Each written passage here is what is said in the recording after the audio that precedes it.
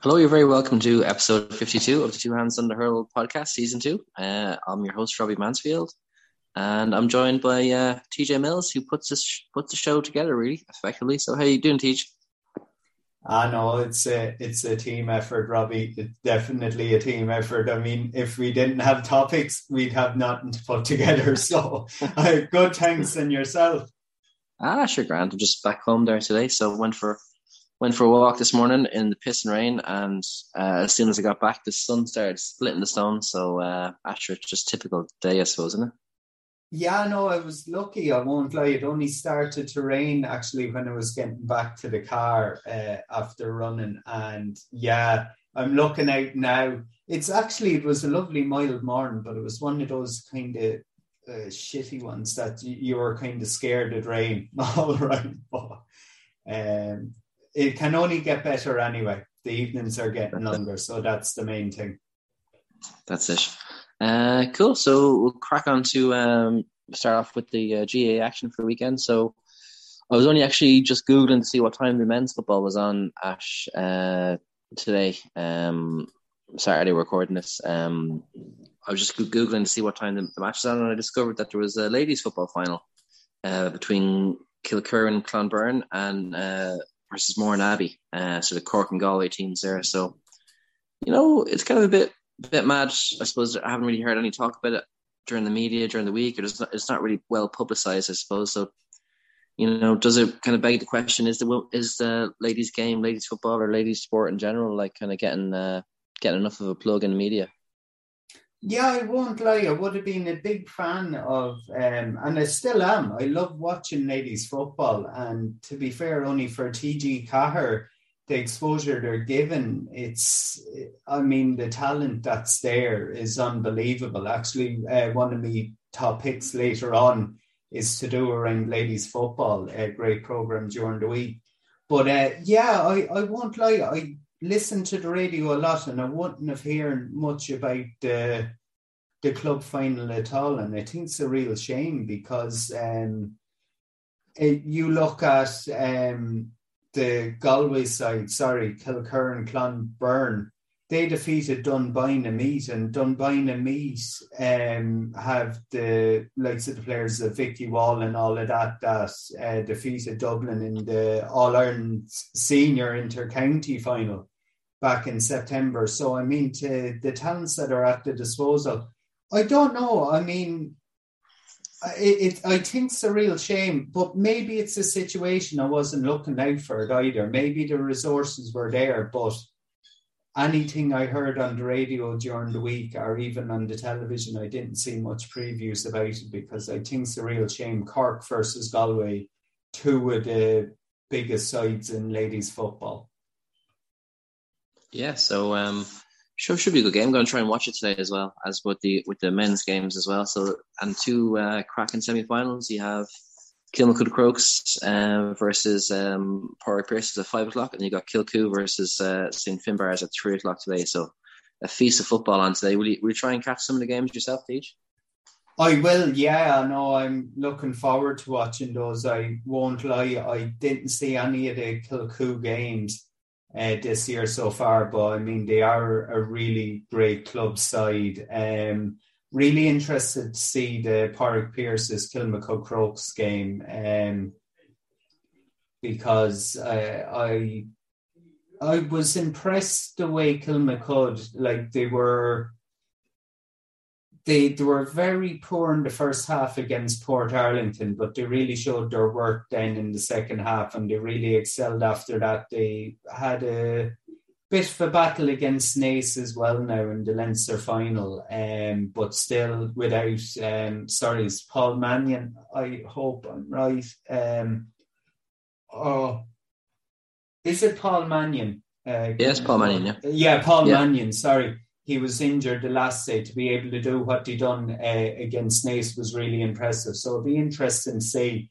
A bit like last weekend, people had fancied Kilcoo versus Kilmacud Crokes, but like last weekend proved, it can't be a dead cert either, because St Thomas's, I tell you, they were within a whisker of an All-Ireland club final. So TJ Reid had something to say about that, but looking forward to those games, and it just shows the feast of action. I can't praise TG Cahir enough. I mean, that's a full afternoons of action, the ladies' football, and then the 2 club championship finals as well, and then they'll have a feast of games on tomorrow as well.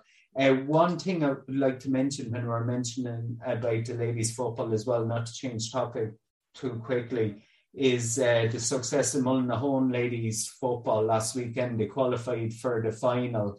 And next weekend, they defeated St. Brendan's of Galway 1-6.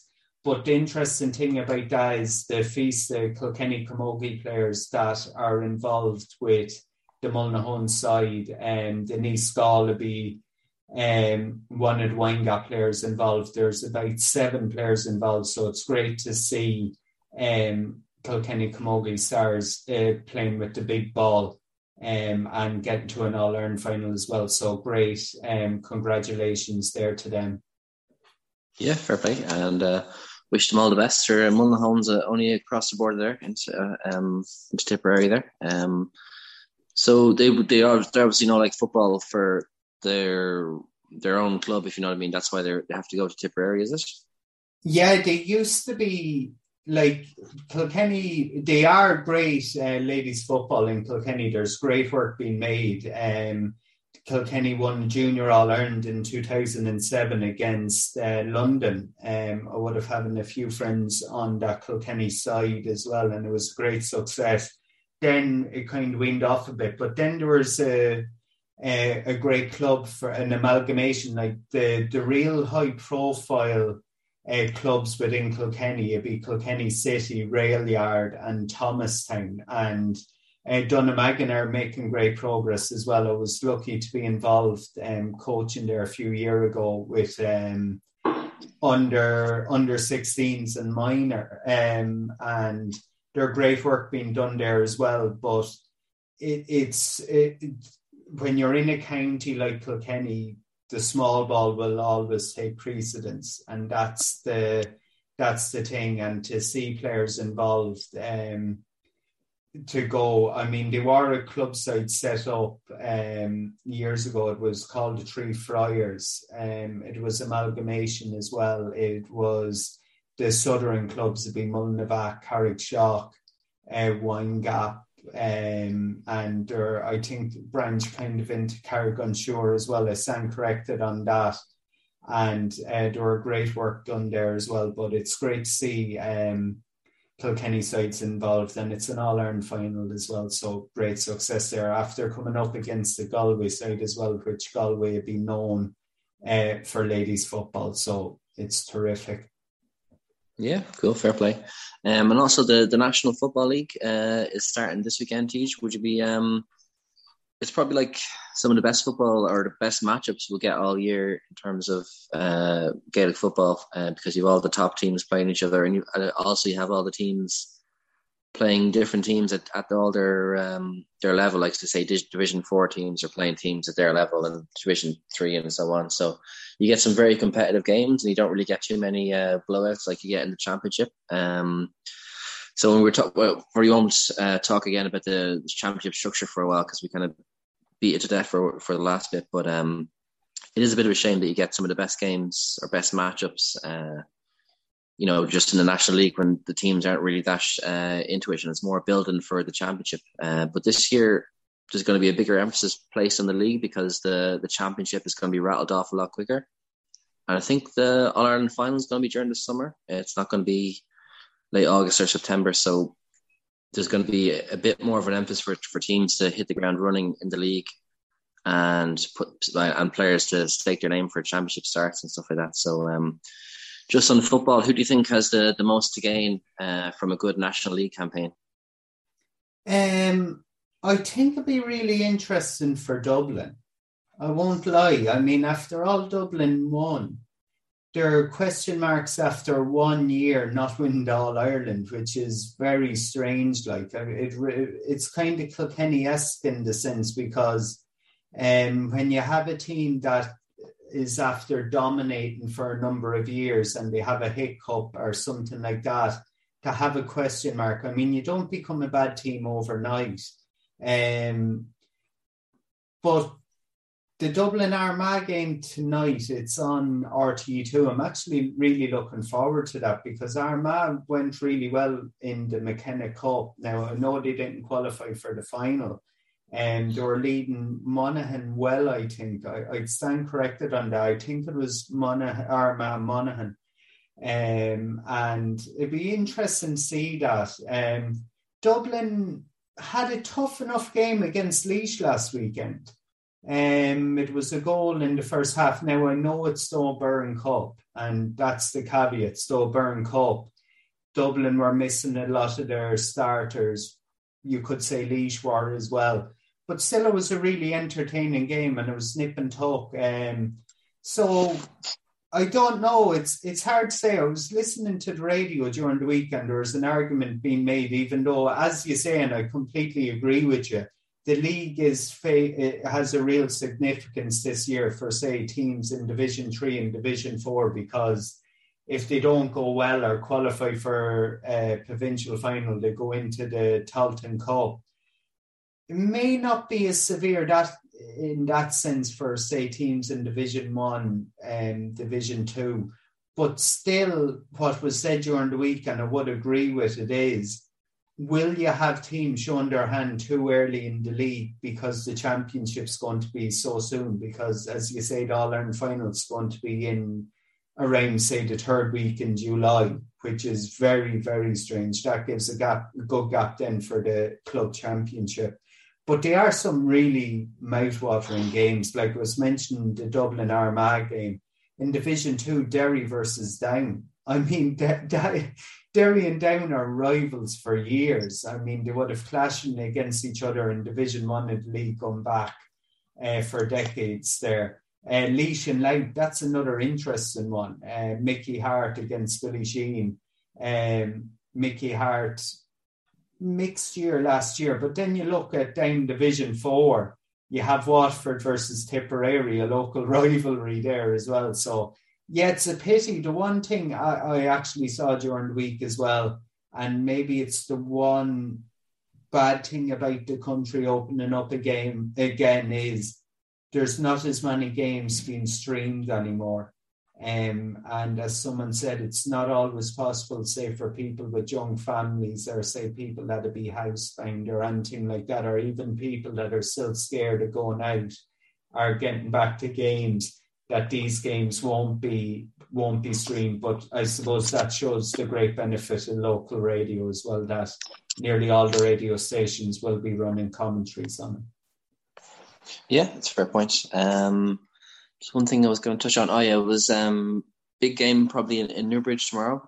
Kildare versus Kerry. So there's Jack O'Connor, who was Kildare manager last year. He left the Kildare job and now he's back in Kerry, and he's obviously going to try and win an All-Ireland with this group of Kerry guys. And then you've got Kildare they replaced him with an all-star team of Glenn Ryan, Anthony Rainbow, and Dermot Early, and they also have Paul Galvin in doing some sort of coaching role. So I think that's probably for me, it's one of the standout games of the weekend to see how it's going to go. Do you think Kildare will be kind of sore over Jack O'Connor leaving, or do you think it will just be they'll be happy enough that they've actually got a dream team of Kildare management at the minute? To be fair, Robbie, I say they would have been slightly disappointed, but the one thing I'd say, and I mean absolutely no disrespect by it, Jack O'Connor didn't really set Kildare alight. Now, I'm not questioning Kildare's ability, or I'm not questioning Jack O'Connor's ability, far from it. But sometimes when you bring in an outside manager, it may not automatically bring success. And having someone within your own county, the likes of Glenn Ryan as manager, and then you mentioned John Doyle, Dermot Early, I can't remember the other players involved, but a former Kildare great as well, and then Paul Galvin coming in. I mean, you honestly can't beat that, because you have local knowledge, and I mean, the heroics that Glenn Ryan done for years for Kildare at centre back. I mean, if players can't look up and listen to the experience he also had inter-county experience managing Longford as well, and had relatively good success there as well. So it's a catch-22 for Kerry, because they kind of set the ground ablaze early in the year, and then they kind of struggle come later in the championship, and I don't know what it is. Now, I mentioned for a couple of times, I think Peter Keane was slightly harshly treated, but I suppose if you don't have success in a county like Kerry, there will be question marks and the swords will come out. But Jack O'Connor has been there, done that, won All Irelands, can wear the T-shirt like. But they had a cruise through the Munster League, and the real test, Robbie, will be coming in All Ireland semi-final. That'll be the real test. They could go out and blitz Kildare tomorrow. Our Kildare could go out and put up a great show, but the real acid test for Kerry will be the All Ireland semi-final. And then if they get over that All-Ireland final, because everyone would have predicted that if Dublin were beaten before an All-Ireland final last year, that Kerry would have been the team, but they came up short against Tyrone. So that's the test for Kerry, is to see, can they get to the All-Ireland final and then get over the line. The same question marks on Kerry would be a bit like what's over Mayo, even though Kerry had way more success behind them, if that makes sense. Yeah, makes sense, all right.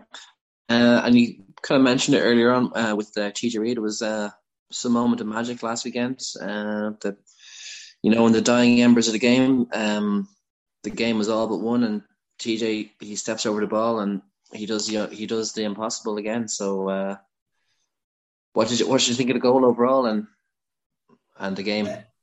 A terrific penalty from TJ Reid. I remember marking TJ Reid when I was about 11 or 12 in a schools match below in Ballyhale, and I hadn't a clue who TJ Reid was. And I was soloing up the field one time and I heard my name being roared, TJ.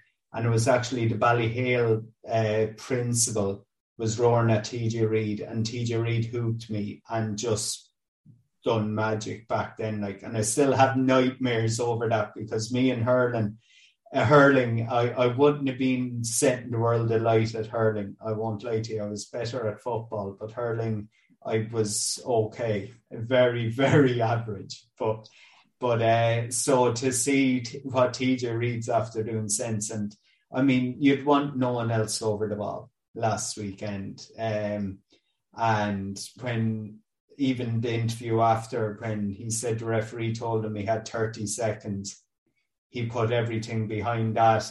Going to the second part of the question, on the run of play, I think St. Thomas's can feel really, really hurt because it's a game that they were in a winning position. On the balance of play, they should have won, and Ballyhale weren't at the top level that, you know, they can perform that, and they'd admit that themselves. They had shaky times against Mount Leinster Rangers, shaky times against Rhinas.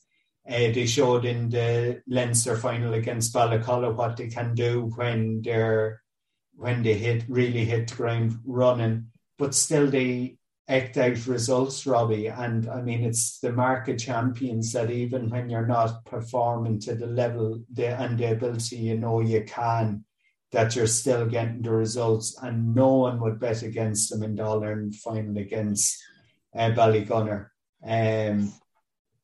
But I mean, they're just champions, and I was chatting to a work colleague during the week. I remember Carrickshock being in a position in a league game about 10 years ago now, a league game up in Hugginstown.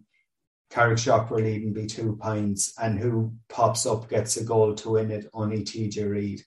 So, I mean, he doesn't change. Class is permanent, Robbie. Yeah, he's an incredible career, and he's not done yet. Cool. So we'll park the GA there for a minute, and best of luck to all the teams this weekend. So we're going to move on, and we're going to talk a little bit about podcasting and Spotify, and specifically Joe Rogan and Neil Young. I don't know if you've seen much of this during the week. It was all over my news feed on Instagram, Facebook, and stuff. But Neil Young, he was not happy with Joe Rogan, and he was saying basically he sent a letter to Spotify saying, it's me or Joe Rogan. You can have if you don't take off Joe Rogan, you can take my music off. And as yet, ourselves, Two Hands on Our Hill podcast, haven't had any such drama where people are threatening to take their music off Spotify because we're on it. But what do you think of that whole thing? Do you think that like Neil Young is kind of making a stand, or is kind of Joe Rogan entitled to debate and have things on, or where do you kind of line up on this one, Teach? It's a tough one, and I'm not going to sit on the fence with it, because if I was to side with anyone slightly, I'd be siding with Neil Young, because that'd be my personal beliefs as well. And just before you go on, can you qualify? Are you like a Neil Young music fan? So are you blinded by his music ability, or are you speaking neutrally here? I'm speaking neutrally. Now, it was at a Neil Young concert when I was in Nolan Park. Oh, here we go. You're biased now. No. I wouldn't have been, I won't lie to you, I wouldn't have been a huge fan. I listened to the music and all of that, but I won't say I was a fan. Now, I was impressed with the concert. To qualify it, I went to Rod Stewart because it was in Nolan Park as well. And I wouldn't have been a Rod Stewart fan, but still I enjoyed the concert and I enjoy a couple of songs. The reason why I'd side with Neil Young is I'd have the beliefs around vaccines the same as Neil Young. And I'm not going to kind of go onto the podcast and say here, those that are against vaccines are bad people, or they shouldn't have their beliefs or anything like that. The reason why I'd be siding with Neil Young is I agree with his interpretation of the science. Now, looking at Joe Rogan is fully entitled to hold his beliefs as well. And it's a bit like politics. Just because you may support one party doesn't mean that you can't respect the beliefs of someone else. You can have a healthy debate or an argument, but you should be able to respect the decision of other people as well. And the big divide that I can see coming out, thank God we're nearly out the other side of the pandemic, is the vaxxers against anti-vaxxers, and how you can separate that divide. You're going to have division no matter what, but they have been real hostility. They have been an awful lot of groups that may not have really good beliefs or ambitions using vaccines and being against vaccines as a platform to put forward their kind of ideology or beliefs, or that, which isn't helpful. Like, you could have reasonable people that have concerns, and then you have people, say, going to protests that are just there to cause trouble as well. So they are a real serious divide. Now, going back to the Neil Young, Joe Rogan, Neil Young is such a music legend. It doesn't really matter. Like, the money that they'd make through Spotify wouldn't really matter to the likes of Neil Young. In a sense, he wouldn't be earning that much from Spotify that it would make a difference. But because he disagrees with Joe Rogan and he holds his beliefs firmly, he's making a stand with it. And if you're to look at it from a marketing perspective, Neil Young could actually come out better from removing his music from Spotify, because you'd have people getting his music on, say, the likes of Apple. There's there are so many streaming platforms out there for music now. Spotify would be a drop in the ocean for the likes of Neil Young. And it's also going to boost the publicity of Joe Rogan as well, because people that would be anti-vaccines or people that would, like, say, Joe Rogan or say from UFC or whatever, will tune in as well. So it's kind of a win-win for both of them. The only one that may lose out it'd be Spotify, because they won't make, say, advertising money off of Neil Young fans, but people that did gain it back with people that had side with Joe Rogan. So it's I hope that waffle made a bit of sense. Yeah, no, it did. Yeah, I think, like, I've watched, like, some Joe Rogan stuff, and, you know, I think, like, his kind of comments on vaccines as well. Like, he has kind of said that, like, he would encourage other people of, you know, like, say, different, like, health situations, like, say older people or people who are overweight or unhealthy. He would encourage them to get it, but made the personal choice himself not to get it. So I don't know if he's necessarily kind of anti-vax or whatever, like, strictly, like, in the extreme form of the word, in the extreme form of the word, if you get me. But like, I don't think he's, like, saying he doesn't want anyone to get one, or he was just kind of saying that him himself, he wouldn't get the COVID one. Yeah, so I think there is probably a bit of a leap out there as well, where the kind of, you know, almost likes of Joe Rogan is becoming the new Trump in lots of ways. He's becoming like the person that the media are making a lot of hay out of criticizing, because, you know, like, say, you know, news broadcasters, if they run a story about Joe Rogan and him being anti-vax or the ivermectin and stuff, that's going to get a lot of views. And the same with Trump, because when Trump left office, the likes of CNN and or NBC or whatever, their ratings dropped a lot because there wasn't the boogeyman to rant about, you know. So in a way, is kind of Joe Rogan kind of filling that space of being, like, you know, someone that the media can, you know, make hay out of criticizing as well. Would that be kind of, you know, like, because, like, if you listen to Joe Rogan, he has kind of lots of varying views on stuff, and, you know, he's often talked about as being this right-wing person, when he said that he wanted to vote for Bernie Sanders in the US presidential election, you couldn't get any more left-wing than Bernie, like, in other ways. So is he kind of being hounded a bit in the media as well? You know, like, whatever about his viewpoints, and, like, you could disagree with him. I disagree with some of the stuff he says, or, you know, and in fairness, whenever I listen to any of the podcasts, it's because he has someone else on that I would like to listen to as well, if you know what I mean. I don't specifically listen because of him, if you know what I mean. It's like, you know, Today FM, I'm actually not a huge Matt Cooper fan, but I actually listen to the show a lot because he has some good guests on and they have good topics and stuff like that, you know, the way. So like, kind of, you know, Joe Rogan becoming a bit of a boogeyman for likes of CNN and these kind of big liberal media corporations? Do you think? Yeah, I know. Firstly, thanks for clarifying, Robbie, because I won't lie to you. The perception I would have gotten out there was Joe Rogan was anti-vaccine. So I know, I'm glad to, and being honest, like I was saying, everyone's entitled to their own opinion and free speech and everything. So just because I may disagree with him, you have to respect the decisions and views of others. And I mean, you look at the situation with Novak Djokovic as well. He made a personal decision, but still there were portrayal out there and everything. And actually it was emerged after he was investing in a COVID treatment with a company. So it's. But I think in terms of Djokovic actually is anti-vax. So oh yeah, I know definitely. Yeah, I know definitely, and I know you kind of, like I was saying, even though I disagree with it, you have to respect someone's decision as well.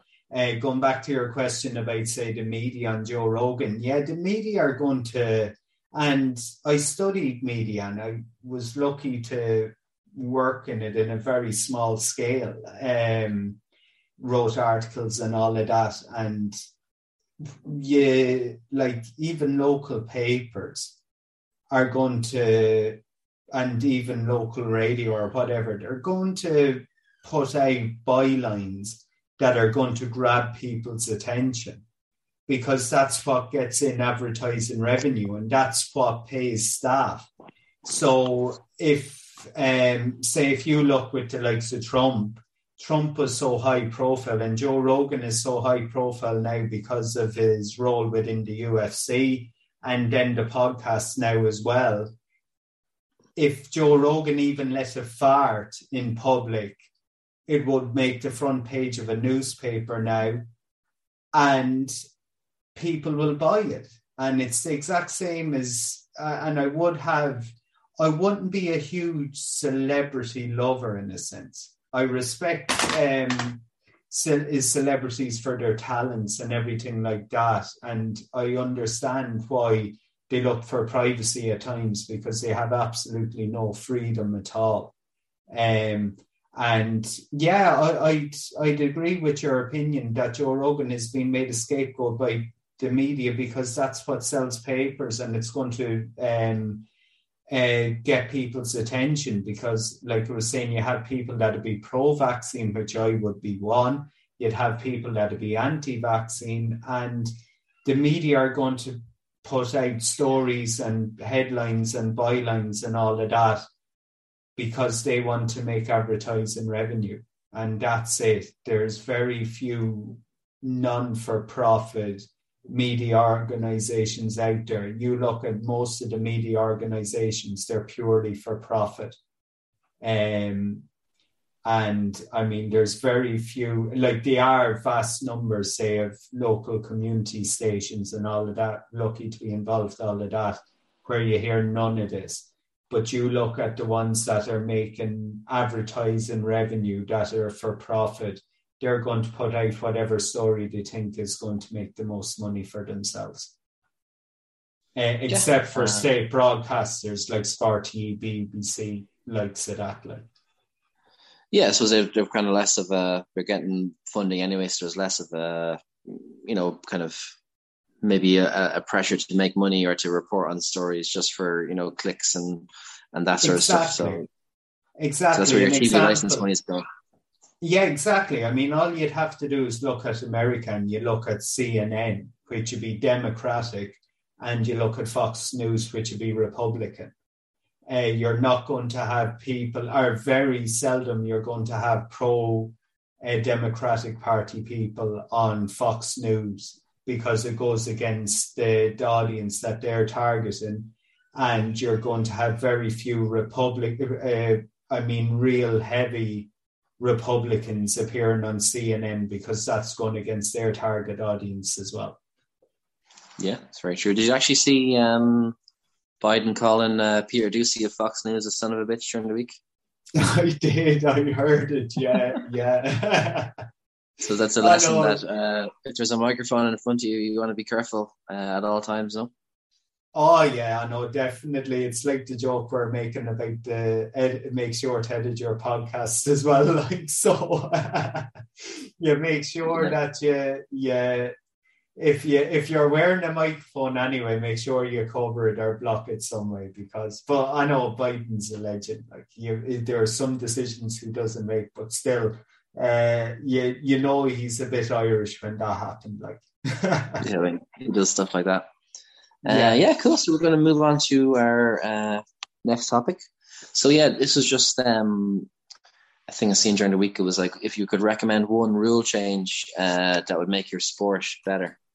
So there's a few examples. Like, some of them were just like funny examples, and other ones were like genuine ones. Was like instead of having a penalty shootout, you could have like a crossbar challenge to decide a game.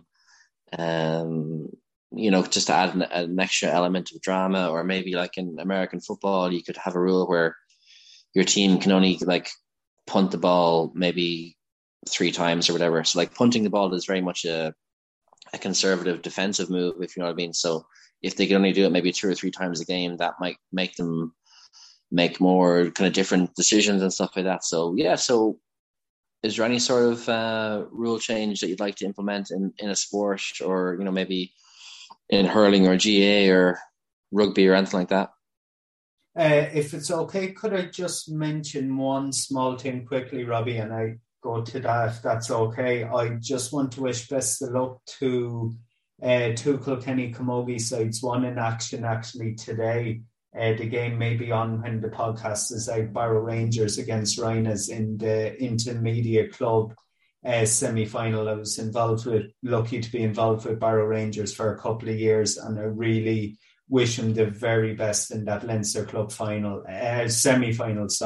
They're a great side, great commitment, and also Dixborough Camogie, Senior Camogie Club in the Leinster Senior Final tomorrow against Aulark de Bala, the reigning All-Ireland champions as well. And I know a good few of the Dixborough players from being involved over the years, and I wish both sides the best of luck. Sorry about that, Robbie. I was forgetting about it, and I just wanted to make sure to wish my best wishes there. Going back to the topics, the brilliant one. There's one thing that I would love to change straight away, and that's soloing in Gaelic football and hurling.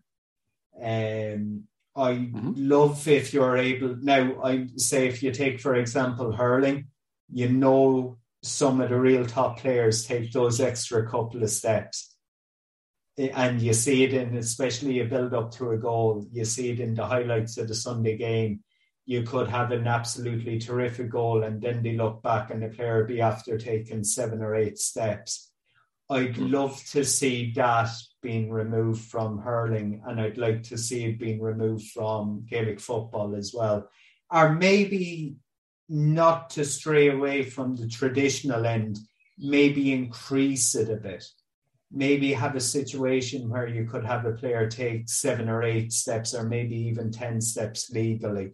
I think it would really entertain the game. I won't lie to you, especially Gaelic football. It kind of, could you imagine a rugby style kind of solo? And now I know there's no soloing in rugby, obviously, and people saying no, there's none. But do you know the way you can run with the ball? Maybe if you introduce that you had to hop after every 7 or 8 steps or something, just to make like it in Australian rules football. I think they have the same sort of thing. Exactly. Yeah.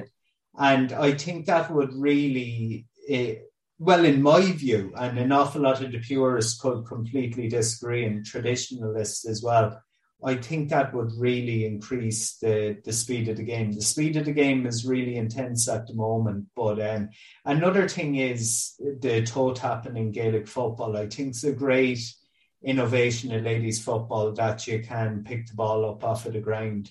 There are a few rule changes there.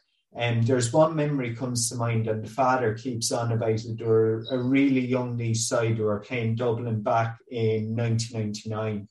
And there was an incident where, and I don't mean this because you're from Dublin or anything, Robbie. It's just an example. No. It was an example that father was always on about. And it was kind of, had a real impact on that Laois team. They were young and all of that, where Dublin pair picked the ball up off of the ground, got a score, and Laois ended up losing. There are other examples throughout the years of other teams and all of that. If they take, say, the rules that could be exploited a bit, where a player takes an extra couple of steps, where another player could be blown up, or if you have a situation where a player picks the ball up off of the ground, it makes the job for the referee an awful lot easier. And then you won't have any controversy, say, on the likes of the Sunday game that night, saying here a team got a victory, even though the ball was fouled in the build-up to it.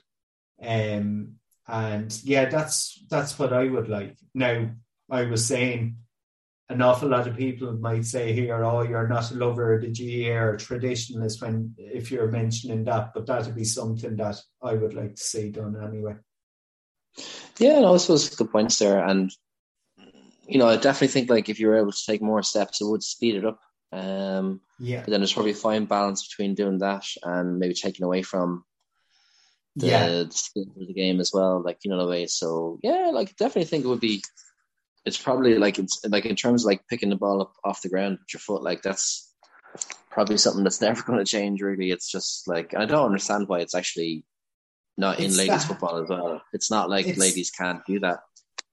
Yeah, it's the half-arsed effort, Robbie. I mean, players are picking, some of the players are picking the ball up off the ground. Like anyone, like you would have been trained in Gaelic football. I would have been trained in Gaelic football. Loved Gaelic football. Hurling's the first love, but I love playing Gaelic football. And you're always told you need to get the toe under the ball. But yet you look at some of the games and the players only barely putting their toe to it and they're getting away with it. And then you have another player picking the ball up and they're being blown up for it. And that's where It's I like think hand passing though, hand inconsistent. passing in hurling, like, because it's very Exactly. very throwy. Like where you have a sport, and I don't mean to be dragging on her, and you can tell me to shut up, but is you're going to have controversies. So, and you have a referee there that's doing it and only getting paid a set fee. It isn't like say soccer where they're kind of semi-professional or professional in some outfits where they're earning a really decent wage. An inter-county referee, I know a club referee gets between 40-50 euro. An inter-county referee, I think, gets around the same, but not much more. And then they get an allowance to pay for meals for umpires, which barely covers it as well.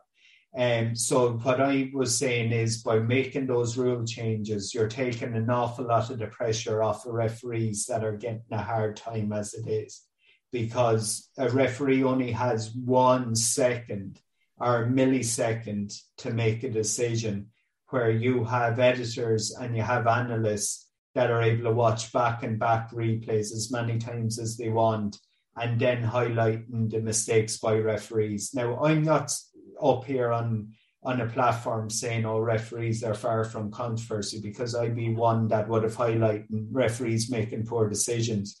But I would like to be made to see a bit easier, or introduce, say, the likes of VAR or something like that. Other than that, take away the rules that could lead to grey areas or decisions going against teams. Like, no, I think that definitely would make the referees' jobs a lot easier. Now, one of the ones I'd like to see brought in is probably a strange one, to be honest with you, but and people are like, Jesus, that's kind of going back to the dark ages of Gaelic football, but it's the taking the frees off the ground, so no frees out of hands. I just think it looks so cool, and it's kind of there's definitely a bit of class and a bit of style to it, like, like lads like taking, and there'll probably be a lot of quick frees, like just taking, off the ground or whatever, but and as well, it would make like maybe, freeze a bit more interesting, because you'd have to have the guy who can stick it over from the ground, which is a very skillful part of the game. And as well, like you have it in hurling as well, where they have to rise the ball and then strike it. They can't take it out of hands as such, if you know what I mean. So, I think I've seen, there was some goal, it was on Instagram the other day. It was like Jimmy Keaveney, he lobbed the ball over the Armagh goalkeeper in it was our Ireland semi-final or final, I think it was. But in the build-up to it, there was like a kick out by like the half-back or whatever. I just think it's definitely something I'd like to see brought back in, or it definitely won't be brought back in, but I think it would, add a different element to the game and stuff like that. And maybe take it away from like the easy, like, free just out of the hand, just like, passing the ball sideways or whatever. So, it's something I'd kind of like to bring back in. I think there's a bit of talk about the NFL rule changes for overtime and stuff like that. But, I think that, one of the rule changes I'd like to see in maybe Gaelic games is that, like they kind of keep playing maybe, of, like in terms of don't have like, we have like penalty shootouts and stuff like that. Maybe they just kind of keep playing maybe different sort of overtimes, if you know what I mean. So they might play like maybe like 10 minutes, and then if it's level, they go in for another 10 minutes, if you know what I mean, rather than having like two halves of 10 minutes and extra time. So just play for the 10 minutes, and if you're ahead, then you win, and if not, you go to the next period of overtime or something like that. I think that'd be kind of interesting. Yeah, I know. Although the players would probably be reckless. Yeah, no, I'd agree with you. Everything you said there. I'm not just saying it for the sake of saying it. I love watching the old games. I won't lie to you. I mean, especially the old Gaelic football games, and anytime, say if it's a Dublin Kerry match, especially in All Ireland, I love watching back the likes of the highlights of previous encounters and all of that.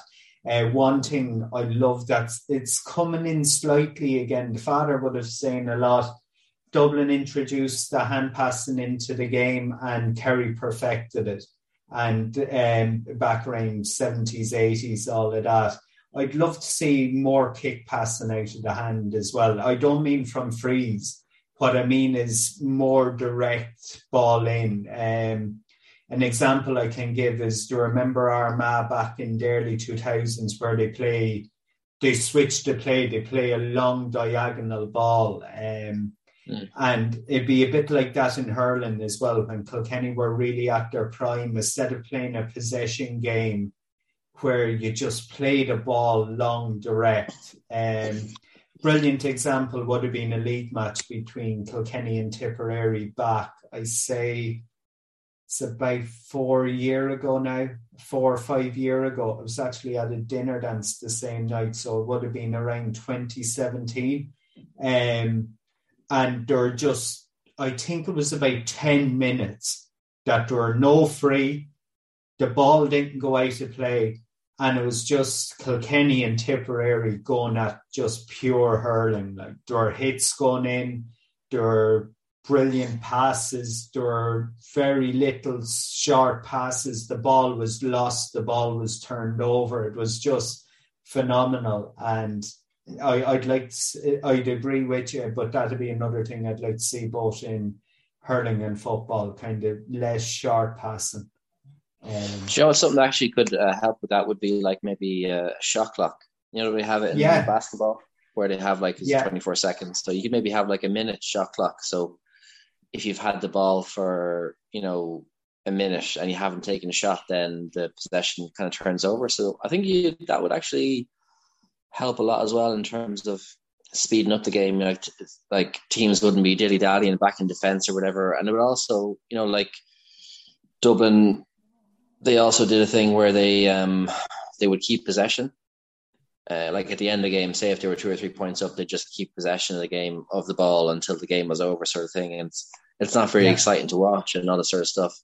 So it's a possibility that maybe if you brought in the shot clock as well, that teams wouldn't be able to do that. They wouldn't be able to just pass the ball to death as well. And you'd get maybe more exciting ends to games as well. So that could be another one. You got any other rules, or do you want to move on to the picks of the week?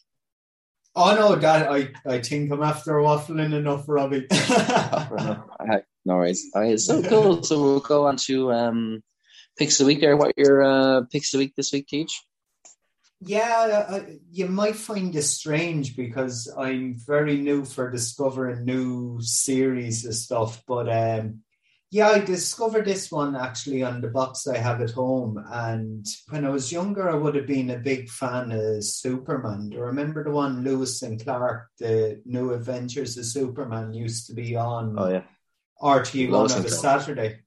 Yeah, there's actually a new one out I discovered, and it's into the second season, but I watched one episode. I was up early last Sunday morning before I went for a run, and I was looking around to see if there was something I could spot. And it's called Superman and Lewis. And it kind of takes up the story from, do you remember the original Christopher Reeves Superman film? In the first episode. Now, like I was saying, I only watched one episode of it, but I really enjoyed it. But they brought it from where he came third first, like in the Christopher Reeves one. His kind of went slightly through when he was in school, and then when his father died. But the series takes off then from when he gets married he actually marries Lewis Lane, and he has his own 2 kids now. So it's Lois Lane, though. Can we just get this right now? It's Lois, not Lewis. Okay. Lewis Lane would be something different. Miss Lane, then. Miss Lane. It seems really good now. But like I was saying, I have to watch a couple more episodes, but it'd be definitely one to check out. And the Superman and Lois, is it? Yeah, that's it. Yeah, I'm not even going to try and say it again because I don't know what other way to say it. So, but yeah, the second one was going back to TG Carr again and ladies football. There's a brilliant Lercra Gale, and I think they're really going out of their skin this year. There's a brilliant one. I can't think of his name, the former Antrim hurler. But there was a brilliant episode on Thursday night about Sue Ramsbottom of Laois, and it went through her entire playing career. She lost 8 All-Irelands before, 7 or 8 All-Irelands before she actually won one. And it tracked from 1987 to 1991.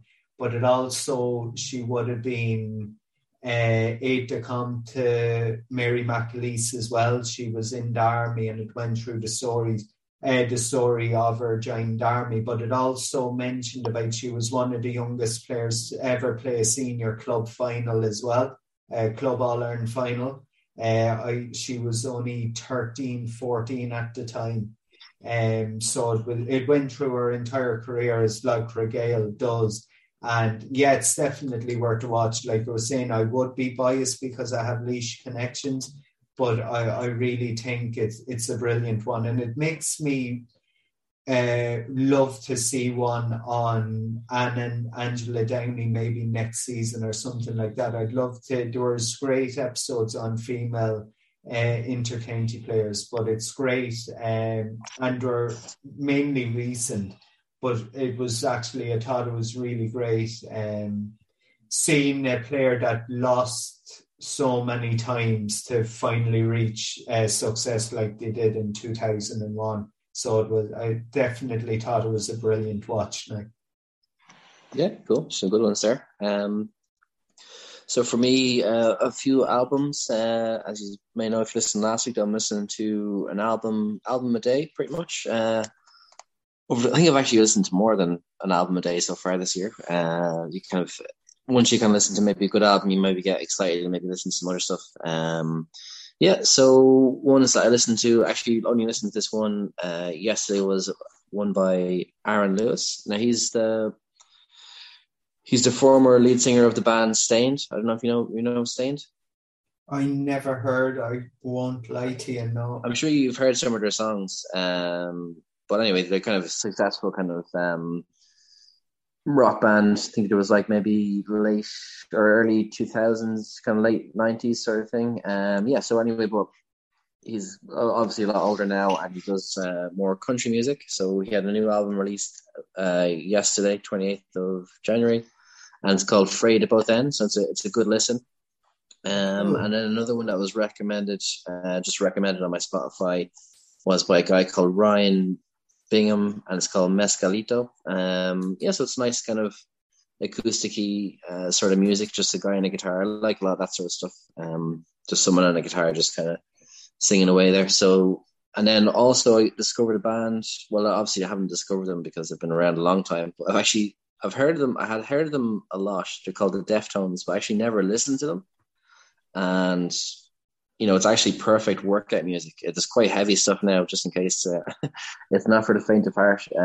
But I would have kind of considered them, like, just by the name of the band, for them to be a lot more indie-ish. But they're definitely, like, it's really, really heavy stuff, which I enjoy. So that'd be a good one. And then a film I watched during the week, directed by Wes Anderson, is called The Darjeeling Limited, and it's about three brothers, and they're traveling around India on a train, and then they're kind of traveling in other different ways, and they're basically trying to find themselves and that sort of stuff. Maybe come back closer together as brothers as well. It stars Owen Wilson. Bill Murray does a bit of a cameo in it as well. It's pretty cool. There's some other guys in it. I forget their names. I forget their names, but there's a good few famous actors in it, if you know what I mean. But I don't necessarily remember their names or whatever. But yeah, it's a good watch. It's a little bit funny, and then it has kind of some more emotional bits in it as well. So it's a nice kind of well-rounded film. So they'll be my picks of the week. So have you seen that movie? Have you seen many of Wes Anderson's movies or no? I haven't, no, but I'd be a big fan of Bill Murray. I like him as an actor, and I heard some funny stories. Bill Murray came over to the Cat's Laughs actually at the early stages when it started in the 90s, and there are some terrific stories. And he just comes across a bit like Tom Hanks, where celebrity culture didn't really get to him. He just seems like one of the lads, and I definitely check that out. Like I was saying, I'd be a fan of Bill Murray. Actually, did you see Bill Murray only does a cameo in it, so don't okay. Be putting all your hopes in. Okay. He just does a small minor cameo in it, but I think Wes Anderson includes him in a lot of his movies or whatever. So not a bother. Cool. Did you see that one? I saw it on Twitter today. Oasis are linking up with Foo Fighters' David Grohl. Dave Grohl, sorry. I think he's a brilliant singer, guitarist and drummer, the Foo Fighters, but they're linking up together to... are there some collaboration? I saw it on Twitter. Now, it could be a complete spoof, so if it is a spoof, please excuse me on it. But I think definitely fact check it. I don't know which one of the Gallaghers, because everyone knows Oasis are separated. I don't know which one of the Gallaghers it is linking up, but there's meant to be, or like I was saying, it might be a wish of someone, but if that happens, that'd be terrific, because Foo Fighters as well as Oasis have some terrific songs, sounds like a good combo. Yeah, I know, definitely. But definitely fact check it. Don't quote me on it. we fact check most of the things you say, to be fair. Yeah. Some of us do. Some of us do.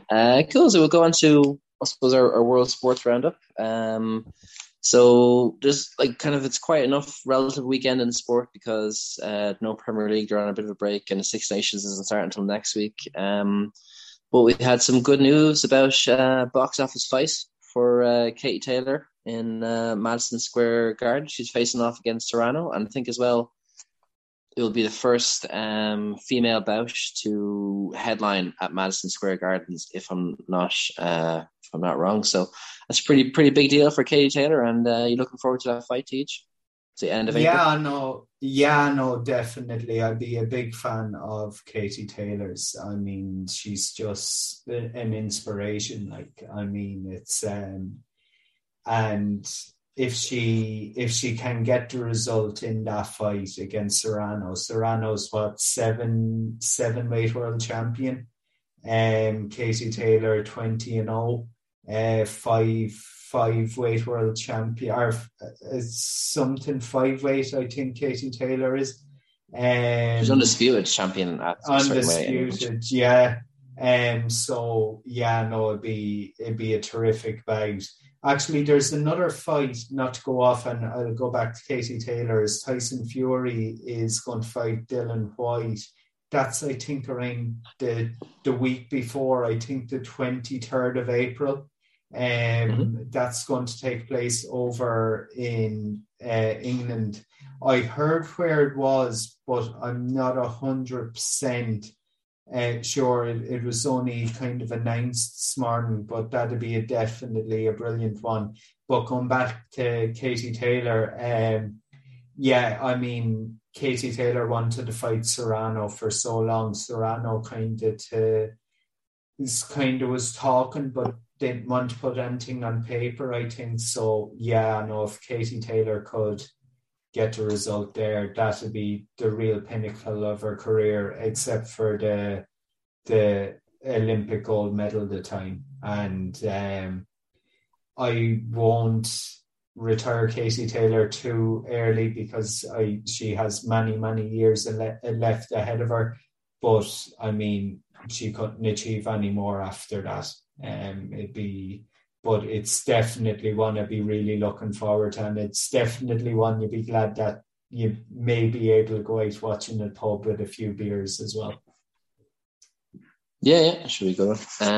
Cool. So also African Cup of Nations at the quarterfinal stage, so that's going on as well. I think there's could be world qualifiers, South American qualifiers going on. I think that's part of the reason why there's a break in the Premier League as well. You'd be a little lost about the Premier League games, though. But if you're looking for something to watch this weekend, the NFL, AFC, and NFC championship games are on Sunday evening. So a couple of big games there. You have the Bengals, who, young quarterback. They have never won a Super Bowl. They don't really win a whole lot of AFC. I don't know if they've ever won an AFC championship either. But they'd be kind of like, definitely a big underdog story, and they're playing against the Kansas City Chiefs, who are, I suppose, the kingpins of the AFC. I think they won the last 3 AFC championship games, and they're in the last 2 Super Bowls, so they'll be looking to get back there as well. So that'd be an interesting matchup that's on tomorrow, or Sunday, depending on when you're listening to this. And then you also have the San Francisco 49ers, who I suppose have been overall a bit of a surprise package as well, because they weren't really shooting the lights out during the regular season and only barely qualified for the playoffs. And then they bet the Cowboys, bet the Green Bay Packers, both at home. So they're on a bit of a run of causing upsets, and they have to play the LA Rams in LA tomorrow night as well in SoFi Stadium. I suppose the LA Rams have a bit of a stacked roster of players. They've got lots of superstars on there, kind of almost Real Madrid Galacticos sort of style, a bit of a super team going on. I'm not sure how they're under the salary cap, so they're on Sunday evening. So if you're looking for something to maybe replace your Premier League watching, you could definitely check that out, Tej. Yeah, I know, definitely. And actually, before we move off of soccer, I'm actually over the moon with news was announced yesterday that Liverpool may have making a surprise signing in the January transfer window. Luis Diaz, Colombia. It looked like Spurs may have gotten a signature. Manchester United were interested as well. But yeah, no, there's a rumour that Liverpool are after signing him. And it really backs up what I was saying, that we need another option, an attacking option within Liverpool. But it's definitely, if no one heard of him, it's definitely worth checking out his backstory, because he was playing in Justin Dustfield over in Colombia. He was severely underweight, and now he's after scoring, I think, about 25 goals for Porto in the Portuguese league. So, yeah, I'm excited about this if Liverpool can pull it off. And, of course, I'd be biased on it. Of course you would. So we're going to move on to the high ball. But just firstly, I want to quickly mention that you did an interview with former GAA president Nicky Brennan during the week. That's where is that available, Teach? Yeah, no, I think that will be podcasted on the Community Radio Kilkenny City Facebook and Twitter pages, and also SoundCloud. Yeah, it's a strange one. I would have working with Nicky a good bit on radio, so it was strange being on the other side of the mic. And I won't lie, I slightly embarrassed about the interview because it was actually about myself, and I don't like talking about myself. It might come across as strange, but I don't. But it was chatting nearly mainly about weight loss, but a bit about the podcast and Camogie as well. But it was weird being on the other side of the microphone for a change. So he was interviewing you rather than interviewing. I thought you were interviewing him, but it was the other way around. It was the other way around, yeah. No, it's I know. I know Nicky a long time now, and have he'd be a good friend. And yeah, it was strange being the other side of the microphone now. So Yeah. slightly embarrassed, Fair, but chuffed as well. Like that's, but hello. yeah. We have a good story to tell in terms of that anyway. So cool, definitely check it out. Cool, Teach. We'll move on to the highball. The highball, woo! Oh, cool. So yeah, this week as so you may know, I've kind of out kind of working for myself. Kind of left my job and stuff like that. So what I kind of noticed though from myself just working during the week, that kind of maybe working on your own is a bit more of a lonelier place, if you know what I mean. And definitely missed a bit of banter, a bit of crack that I was having kind of with workmates and stuff like that. So, you know, even though like it's probably a better situation that I'm in now, if you know what I mean, it's for my career going forward, you'd still kind of miss the bit of banter. So I'm just kind of wondering, you know, what your opinion on it would be, TJ, like yourself. You know, would you be willing to maybe stay in a workplace where maybe you're not going to actually, you know, maybe potentially reach your potential, but you're in a really, really good work atmosphere and having like loads of crack and, you know, loads of like friendships and all that sort of stuff? Would you rather that, or to have, you know, maybe a job that maybe is a bit better for you kind of long term, but maybe just not as much crack and not as much banter? So, or would you consider it to be is it even worth discussion, do you think?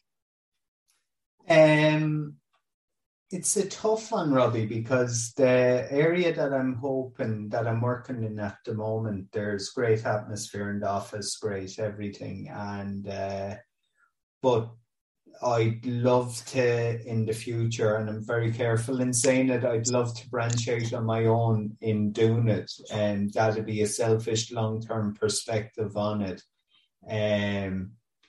Now, I have worked in environments where the atmosphere may not have been great, and you'd love to have been away. I won't lie. I think everyone has areas like that, but I was lucky in a sense that that was very slim, in a sense that you're in an environment that you're wanting to be in. I suppose you have to look at what's going to be the best for yourself, kind of way. And I have great admiration for you, Robbie, and the very best of luck and congratulations on going out on your own. It's a big step to do, and I wish you the absolute height of success with it. And I have no doubt that you will have brilliant success with it because your talents will shine through. But sometimes you have to make that step yourself, because you could say, yeah, I can go in for the banter and the crack. And I'm speaking for myself here, you go in for the banter, for the crack and all of that. But still, financial security in the long run is what you hope to achieve. And even sometimes it isn't the finance aspect either. It's you have to do what you feel is best for yourself as well. And I'd be slightly like that. I always wanted to set up my own business. I won't lie, and that would still be the long-term aim in the future. So yeah, sometimes having the crack and the banter is brilliant, but you kind of have to chase the dream you want as well yourself. So sometimes, personally myself, I like working on my own at times. And then other times you'd miss the crack and the banter, like. But you kind of, the way I'd be looking at it, and hopefully in the future, I'd love to go out on my own. And not doing it to kind of have power or anything. It's just something I want to do myself. So that's why I have such admiration for you doing it. Yeah, thanks very much, Teach. Well, yeah, I suppose I'll see how I get on myself. Yeah, I've definitely missed a bit of work crew and stuff, but yeah, cool. So good chat, Teach. Good chat. So the football and stuff will be starting soon. So I'll let you away there to enjoy your weekend and have a good one.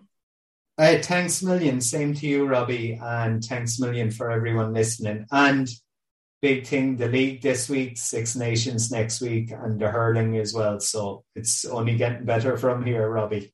Yeah, it's all kicking off. The hurling league, which is what we really want. We really want to happen as well. Cool, Sam. Thanks everybody for listening, and you can follow us on Facebook or Instagram. Two Hands in the Hurl podcast, and yeah, cool. Have a good one, Teach. Good luck. Same to you, Robbie. Pleasure. Good luck. Bye. Good luck. Bye. Good luck. Bye bye.